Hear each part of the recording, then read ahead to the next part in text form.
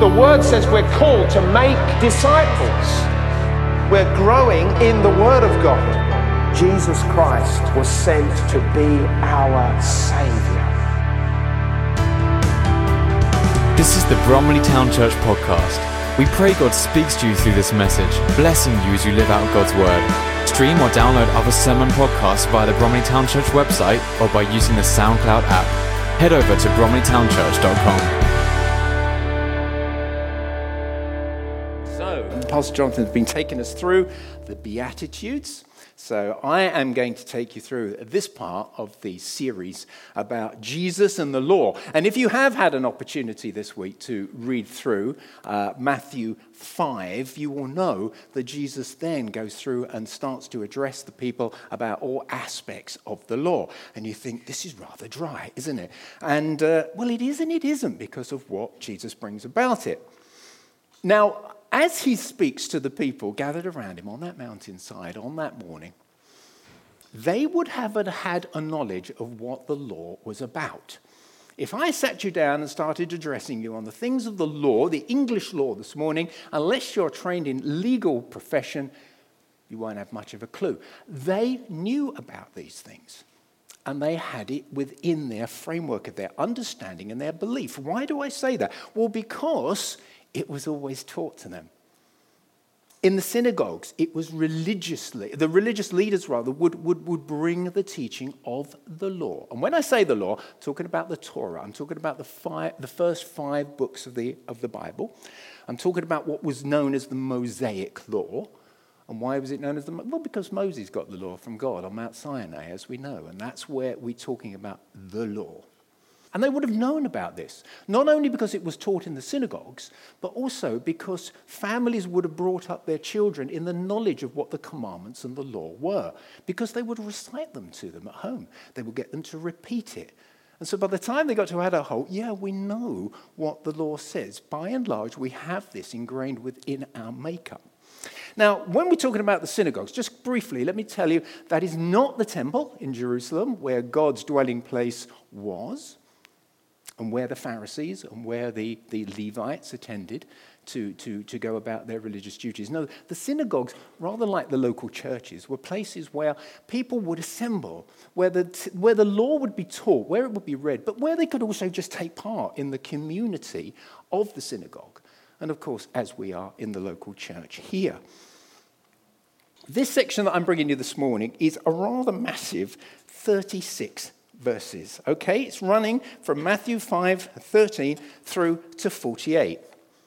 And Jesus, in this section, brings 8 areas of teaching. How many Beatitudes were there? Can anyone remember? Come on, how many Beatitudes? There were 8. How many areas in this? 8. There's a sort of unity to it, okay?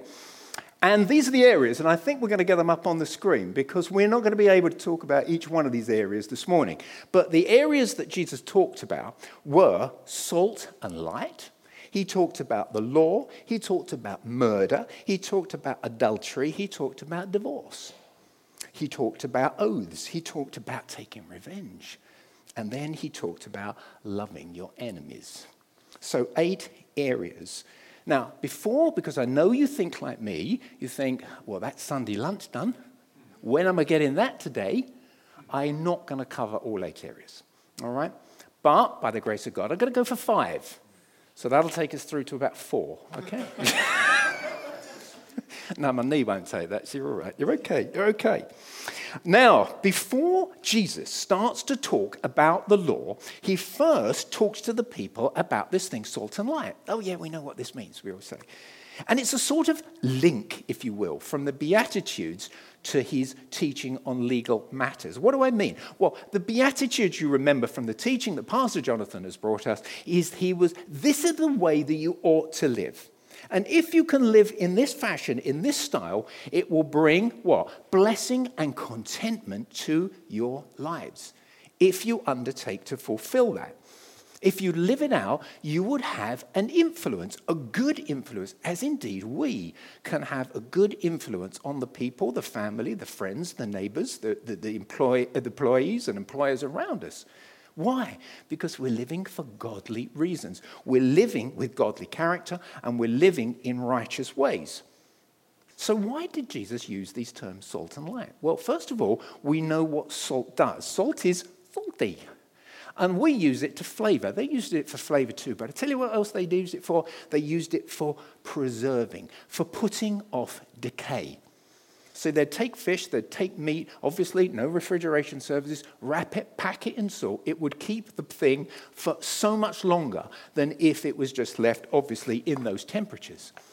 And also light, well, we know light illuminates darkness, quite simply understood. So to following Jesus' teaching, to follow in the ways of the Beatitudes, was to be to live, you and I, as salt and light. Salt covered things to preserve, putting off decay. So it's a sort of parallel that if we live lives that outwork the Beatitudes, we're putting off things like worldliness, the things that come and inhabit people's lives, and we give a different flavor to the world. Light is the light of Jesus. It's not the light that we bring to the fore. You remember Mark, when he was leading us last week, was talking about Jesus saying, I am, one of the famous I am statements of Jesus, I am the light of the world. And then here he is in verse 14 of this chapter saying, you are the light of the world. You are the light of the world. And you think, well, how do we juggle with that? Well, the fact of the matter is that we live in this style, then our light radiates and touches lives around the people. And the Apostle Paul was always picking up on this theme. He was always talking about light in his letters.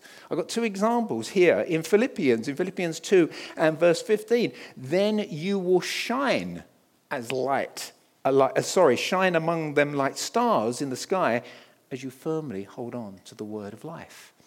In his Ephesian letter at 5:8, he says, for once you were darkness, but now you are light in the Lord. Live as children in the light. And I found this quote from the evangelist D.L. Moody. Beautiful, beautiful statement. He just said, lighthouse people blow no horns, they just shine. Yeah, we use words. We can use words, but our lives, if they are shining, then that's all they need to do for Jesus. Amen. So with this as it were, lead in, Jesus then goes on to talk about matters of the law. And first he starts to talk about murder. Well, he begins to say, first of all, he starts to talk about the law and his purpose in the law.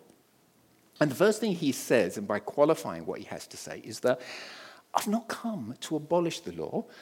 I've not come to do away with it. I've come to uphold it, and I've come to fulfill what it says in the prophets. And here it is. It's going to come up for Matthew 5:17. I do not think that I have come to abolish the law or the prophets. I have not come to abolish them, to fulfill them.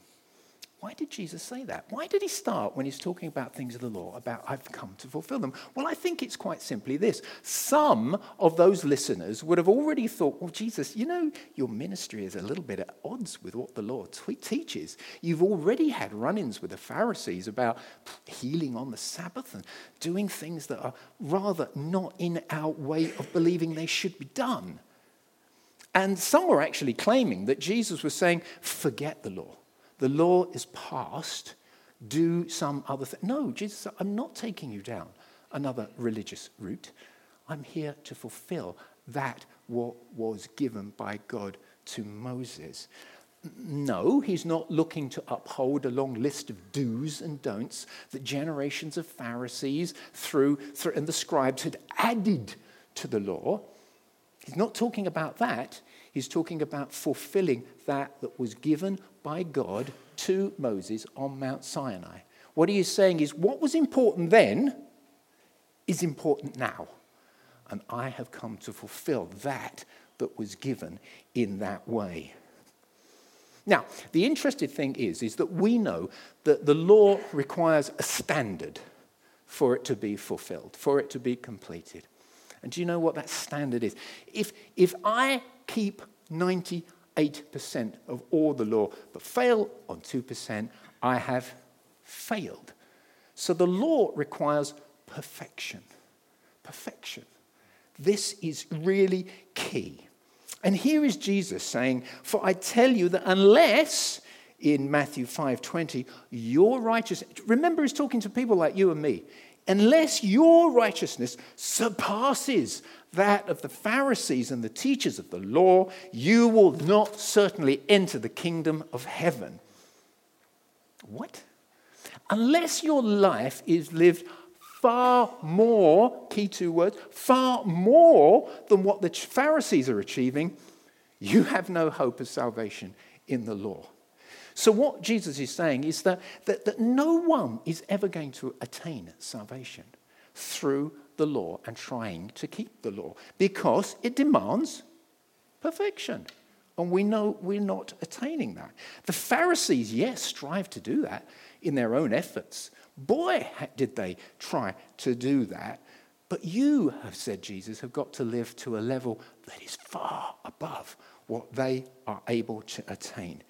Oh, come on, Jesus, how can we possibly attain that level? Now, we will soon see as we move on, as Jesus starts to talk about specific areas of law, that what he's saying is that it's not just in your action what matters. It's not just what you do, it's how you think, it's how you're motivated, it's what goes on in here that brings about what you really are like as a person. So, to demonstrate this, he then moves on to murder. Whoa. He starts by saying, 21 and 22, verses 21 to 22, you have heard it said. You see, you have heard it said. They know the law. Yeah, you've heard it said. Yeah, we know this. You have heard it said to the people long ago, you shall not murder, and anyone who murders will be subject to judgment. But I tell you that anyone who is angry with his brother or sister will be subject to judgment. Well, yeah, people knew what the commandment says. They knew that, yeah, we don't commit murder. That's not what we do. No problem with that. Jesus got that one sorted. But they knew, and we know as well, that murder is a heinous crime. And it was punishable then by death, as indeed it is in many countries still in this world. However, what Jesus is doing, he's raising the bar. There's the bar. There it is, guys. It's not there where you thought it was. It's here. And they're, what? He's not allowing people to focus on literal murder. He's not allowing them just to say, oh yeah, I shall not murder. No, I've not murdered anyone. I'm fine. I'm clean. He's saying, no. The bar, guys, is here. Not where you think it is here. He starts to talk about expressions of hate, even feelings of hate towards other people. Surely they don't fall rather to be judged in the same way. But yes, Jesus says they are. He says that even if you are angry with someone, you are liable to be judged. What? This is crazy things. And then he goes on to demonstrate it. He takes a term called raka, R-A-C-A, raka. We don't use that. I don't know if they still do in Israel to this day. But the term raka basically meant you fool, you idiot, you dunderhead, you empty head. Call it whatever, raka. And he said, if you are caught using that word, and you were caught using it in the hearing of certain people, you could have been brought up before the religious council and be brought to task for using such a term. But Jesus says, if you risk, never mind that, even if you risk calling someone a fool, you're putting yourself in the danger of the fires of hell. Now, I know raka is a 4-letter word, and I know fool is a 4-letter word, but I can think of other 4-letter words, and I'm sure that you can, that if it was ever used against someone, it might put them in a bit of a dodgy place in far as the religious teachers were concerned. But raka, fool? But Jesus says yes. So here's the question. It is a question. What is Jesus getting at by ramping things up to this level? What's the point, Jesus? Look, it says in the law, I shall not murder, you shall not murder. I haven't murdered. So why are you coming at me in this way? Do you know what he's doing? He's looking at this. He's looking at the condition of our hearts. Always the law is meant to be looked and analysed through the condition of our hearts. And this is key in this area, and as you will see, it's key in every area he addresses in this chapter. You see, people's understanding, and it's my understanding, that if I don't murder someone, I'm not guilty of the commandment. It's just simply not. I'm not guilty of breaking a commandment that says do not murder. I've not murdered. I'm not guilty. But Jesus is saying, if you're angry alone, that is enough. It's not a matter of what you just do. It's how you think and how you are judging people. And it's because it's all rooted in a thing called sin. We know this is all rooted in sin.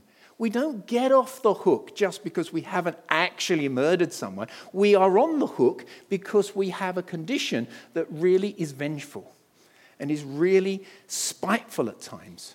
Yes, I was spitting mad. Yes, I voiced some vengeful words against someone, but I didn't go so far as to kill him. Therefore, I'm not guilty. But that's not how Jesus is telling us we should look. We're guilty because anger, unrighteous anger, let's call it its right name, sin, dwells in each and every one of our hearts. Therefore, we are all guilty. And what? We are on the wrong side of the murder line as Jesus wants us to understand it. That, I don't know about you, makes me feel a very different way of thinking. He then moves on to this very delicate subject of adultery. He says this, "You have heard it said, you shall not commit adultery. But I tell you that anyone that looks at a woman lustfully has already committed adultery with her in his heart." Again, the people understood that. We shall not commit adultery. Yeah, it's in the commandments, Jesus. We understand that. We've got it packaged. We have it understood. So they thought. Jesus goes to show that they do not. Because what does he do again? He raises the legal bar on this commandment. And let me just say, for clarity's sake, because I don't know, let's not assume, adultery is defined in the dictionary as this: as voluntary sexual relations between a married person and a person who is not their spouse. Okay? Pretty much guess we got that, but just to underline it. So, with murder, it would be the same. Anything less than the physical act of murder would render a person not guilty. No.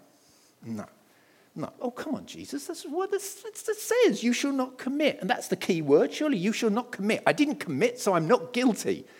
No. No, he says. And can I just say, isn't this so typical of human nature all the time? And of course, Jesus knew the condition and said he knew the condition of the human heart. And boy, did he. It always wants to justify itself. We always want to put ourselves in the no, not me category on everything and anything. Yeah, but you don't understand. Yeah, we do understand. But it wasn't just, it wasn't quite that. But always looking to be exonerated. And you see, I've got a sympathy with the people here because the way the law, the Mosaic law is written is not the same as an English law today. If you get an English law today, you'll get the law and then you'll get 16,000 subclauses of what it means and how its application is and how every way that could be applied. So you're left with no misunderstanding of what it just says here, do not commit adultery. Didn't commit adultery, not guilty. But that's not what Jesus is saying. It's always the interpretation. Jesus challenges that interpretation. He says, I tell you that anyone who looks at a woman lustfully has already committed adultery. But no, I haven't. Yes, you have, in your heart. Gosh, this must have been another, what? Are you having a laugh, Jesus moment? I would have just been gobsmacked listening to this teaching. Now, let's remember that the punishment for adultery is the same punishment as for murder, simply death, and horribly stoned to death. That was the punishment at that time. And also, can I ask you to eradicate from your minds that this is only talking about married men. It's not about married men, it's about people. You will remember, who was it that was brought before Jesus during his ministry to have judgment passed upon her? A woman caught in adultery. Now, it takes two to tango, but it was the woman who was brought. I know for political reasoning and why they did it. It was the woman that was brought. Can you remember Potiphar's wife? How she had lustful passions for the young, for the young Joseph. So it applies to women as much as it applies to men. And the people, again, must have stood there, sat there, think, whoa, hold on a minute, Jesus, this is not what we understand. But again, where is Jesus pointing? Back to the heart. It's not the physical act of adultery he wants to look at that morning, as indeed he doesn't want us to focus on that physical. He wants to talk about our hearts for propensity to sin and the way in which we're enticed to inappropriate thinking and lustful imaginings and all of these sort of things. You see, sin is not always external. It's not always there for everyone to gaze upon and to judge. It is sometimes, but it's often in here. And you can't see it in here. You can't see it in here. Outside, everything's normal and above board and very righteous looking. But is it the same in here and here? Jesus is saying, I know that it's not. An amazing ramping up of the thing. Always the human heart. And he tells his people, you've got to be on your guard, guys. On a practical level, we must not encourage anything. Jesus is talking about adultery here. Sexual sin may be one of your problems, but it may be many other things. But he's saying, do not give ground to temptation. Do not do that. We mustn't give ground. Anything that causes us to, it's a betting shop, whatever it may be. Do not give ground to temptation. Here's a biblical example, quickly. It was said of King David that he was a man after God's heart. And yet we know that he fell foul of this commandment, didn't he? He fell foul of the commandment, you shall not commit adultery. How did he do that? Well, the scripture tells us. It says that he was walking out onto his balcony one evening and he looked and saw a woman bathing and he saw that she was very beautiful. Hold on a minute, David, how do you know she was beautiful? Well, it's obvious, wasn't it? He kept on looking. And continuing by looking, he saw those things and he gave way to what? Temptation. He gave way to temptation. You see, we may not be able to avoid everything. We might not be able to avoid everything that might entice us. We can't certainly avoid every improper thought because we're just worldly as well as we are in Christ. But here is the but, and it is a big but. We can restrict a look to a glance. And we can restrict, and we can usher, rather, an impure thought straight out of our heads. Not having any of that, Lord. Instead of embellishing it and thinking about it and embracing it, which we are prone to do. Because if we don't, sin will take the upper hand. And if sin takes the upper hand, it will lead to worse situation further down the line. And big, big problems. And Jesus is warning the people about this. He's saying we need to take proper and stringent action. We haven't got time to look at it now, but you might remember if you read the chapter, he says, if this causes you to cut it off, if this causes you to gouge it out. What? No, Jesus doesn't want us to walk around maimed and half bits hanging off. But what he's saying is you need to be really stringent. You really need to take hold of sin and temptation and to treat it with what? Abhorrence. Get rid of it. See it for what it is. Deal with it. Deal with it. Keep it at bay. And then he spoke about dropping down a few of the subjects in chapter 5 to loving your neighbor. Loving your neighbor. Now, I'm guessing the people were pretty speechless by now. Pretty so. What next, Jesus? He said in verse 43, you have heard it said, love your neighbor and hate your enemy.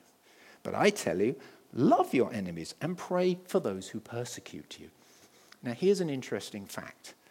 The fact, hate your enemies, was never in the Mosaic law. Doesn't appear. Have a look. Leviticus 19:18. It talks about love. It doesn't talk about hate at all. It's one of those little incidences where the scribes have been working along the way and they've added something to the law. They suddenly now are saying, we should hate our enemies. We shouldn't love them. The Old Testament law clearly says, no, love. Why should it say love? Because Israel have been set apart to live differently. They are required to shine as light. They are required to be salt and light as a nation to the nations around them. But they have increasingly become more and more like the nations around them to the point where, hate your enemies, hate them, hate them. Wasn't in the law, wasn't in the law. Where's Jesus put in the spotlight? I think we're beginning to get the idea. He's pointing back at the heart. He's pointing back at the heart. You know, it's not often the things that we say or that we may do that exposes selfishness. It's not always those things. But there is something deep within you and me that wants to put ourselves in the number one slot. I'm going to do this, but by doing so, it makes me look good. Always wanting to put yourself in pole position. It's something within us. We are reading a book on Thursday morning prayer meetings. It's about a book by a chap called Andrew Murray, and it is called Absolute Surrender to God. And one of the things we read just struck me as we read it on Thursday morning. Self is our greatest curse. Oh, yes, amen. It's always self. You don't think it is. No, I'm a charitable person. I'm the most understanding and kind and caring person. No, yeah, there may be lots of manifestations of those beautiful things to be seen, but it's the curse of self. Always, well, where do I look in this position that we can so easily take up? And it's so corrupt, sin. It's so deceitful. It is so hurtful that actually what we end up doing can do, even Christian good men and women, is to hurt the ones we love the most by what we say, do, how often that happens. Let alone anyone that could fall into a camp called enemy. I have no enemies. But yeah, this is what we do to those that we love. So I would say if we're prone to backbiting, if we're prone to having a poke at our neighbours, as it were, behind closed doors, if we are flying off the handle to our family, if we are bad-mouthing or judging brothers and sisters in the church, how are we ever going to love those that are walking out on that high street this morning? How do we do that? How do we move from that position to that position? Look, the antidote to this is in a name. And that name is Jesus. That name is Jesus. And do you see even the way that I am rather sort of very poorly trying to demonstrate these things? Jesus is saying it's about us too, guys. It's not just about them. It's about us and what resides in us. So before we beat ourselves up and think, well, there's no hope there, is there? The answer is Jesus, because he is the antidote to all of this. And I got to tell you this, is if the Bible were to end at the end of Matthew chapter 5, no hope. There's no hope for us. We're exposed for what we are, Jesus, and yes, there is no hope. You know, you might say, oh, but I haven't murdered anyone. I haven't committed adultery. But he's focusing on our guilt-ridden hearts. The Sermon on the Mount is about three things to my understanding. First, it's about Jesus taking us deeper to what we understand he is saying and what the law is saying. He wants to take us to a new level of understanding. Not only that, but he wants to break up our worldly, our self-justifying, our hard hearts. He wants to break those up to the point where we understand that it is sin that lurks within every one of us, and therefore we are guilty before a holy God. He wants us to understand that and understand that clearly. Salvation for those on that mountainside, salvation for us today, salvation for those out there is only found in turning to Jesus, in turning to this one. It's not a matter of whether we've transgressed a commandment or whether we've understood. The thing is that by our persistent leaning to doing things that are not of God, that this declares us guilty, very much guilty. And no much how much I study the law, no much how I try to practice the law, no much how I try to uphold the law cannot save me. Why? Because I'm already sinful and I'm already stained, and the law requires perfection. I haven't even started out on the road. And if we continue with this whole idea of trying to please my mind, trying to please my emotion, I'm trying to please my flesh, I'm trying to do what I think is right, but we're simply lost. And we will always be in that position of trying to justify what I've done, justify what I've said. Yeah, but I was able, wasn't I? It was reasonable for me to have done that or to have responded. No, it's not. It's not. But praise God that Jesus is the fulfillment of the law, as he said he would be, as indeed he was. I can't scratch the mountain that's called legal observation. I can't scratch it and make any impact. There's nothing to be obtained by legal obedience. because I'm guilty at every imaginable level. But I can attain everything in placing my faith, my trust, my hope in the one who has fulfilled the law. And I can attain status before a holy God. What? In the way that Kevin's done a good old job? No, because Jesus has done a good old job for me. And he has saved me. He's not, yeah, but you're not. You're on a scale of 1 to 10, Kev. I'd put you at about a 6. Probably a bit higher. But it's not about that. God knows that I am completely and utterly sinful. But he has sent Jesus that I may be cleansed. Jesus laid down his sinless life that we may take up a life in Christ. We attain righteousness when our faith is placed in him alone. Lord, I need to ask your forgiveness. I need to come into faith in that position. And we can take up his righteousness. What, my righteousness? No, not your righteousness, Kevin. His righteousness. You put it on like a cloak. I can stand before God because I shine. No, Jesus shone. And now I'm in Christ. He sees me through the lens of Jesus. And that's the only way. It is the only way. If you've never received Jesus, both you at home, both you in this room maybe, if you've never received Jesus as this Lord and Savior, then I can tell you today, this very moment can be the change. The time when you stop struggling to try to be a good person. The day that you stop trying to do your best. The day that you can actually lay down that struggle and take up the life that Jesus is already victorious in. Because the standard is perfection. Let me tell you this. Perfection came as a baby born in Bethlehem nearly 2,000 years ago. A baby who grew in unfathomable wisdom and grace in God, who learnt these things, who was tempted, on the odd occasion? No, the word says he was tempted in every way, and yet was without sin. Without sin. And he took that unique life and at just the right time laid it down on a cross. So that if we believe in this God, believe in this Jesus and his glorious third day resurrection, where he now ascends and sits at the right hand of the Father until he makes enemies his footstool, we can have that status as sons and daughters. And that life in Jesus begins the moment we say, can't do it in my own strength, Lord. But I choose to believe that you've done. I choose to believe you're the victor. I choose to believe you fulfilled the letter of the law. I choose to believe that you are my righteousness. I choose to believe that in my strength I am nothing, but in you that I'm more than a conqueror, because he comes with his Spirit at that time. Let us please, brothers and sisters, not be put down by what we read and what Jesus is teaching. He teaches this to bring us into understanding. Look, the law is far more than what you think it is. And you're guilty. But I am not guilty. I am the Savior of the world. I am the light of the world. And I want you to be the light wherever you go. What, in your strength? No. In my Holy Spirit's strength that I will put in you. And that is the hope that we have in the law, because it has been fulfilled by a wonderful, loving, heavenly Savior. I just want to say, let's just pray. Father, I want to thank you that we have Jesus. You could have cast us as far as the east is from the west if you would have cared to, Lord.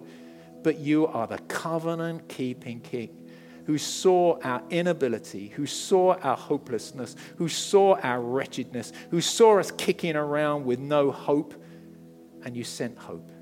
You sent Jesus. And you suffered and died. You were ridiculed, you were beaten, you were spat upon, you were scorned by the sin that dwells in each and every one of us. And yet you didn't walk away, Lord Jesus. You went to the cross and you laid down your life and you were gloriously resurrected. Because why? Sin had no hold on a unique life that had not succumbed. And you now reign in heaven and invite sons and daughters to be part of your kingdom's plan and purpose. And we want to thank you for the strength that it brings us. And those that you are going to populate heaven with in these days and the weeks and the months and the years until you roll it all up and come back, Jesus. So we thank you for the law, but we thank you, Jesus, that you are the beautiful fulfillment of every single command. We bless you in Jesus' name. Amen. Amen. Thank you. That was a lot of scripture. There is a lot there. Please, if you didn't have a chance to read over, do so. Read the whole gospel, but do read that with it in mind of what Jesus is saying and how we really ought to be grasping what he truly means. Amen. Thank you. Thank you for listening to this message from Bromley Town Church. You are always welcome to visit us on a Sunday morning, or join us again for more messages here online. You can also stay connected with us at www.bromleytownchurch.com.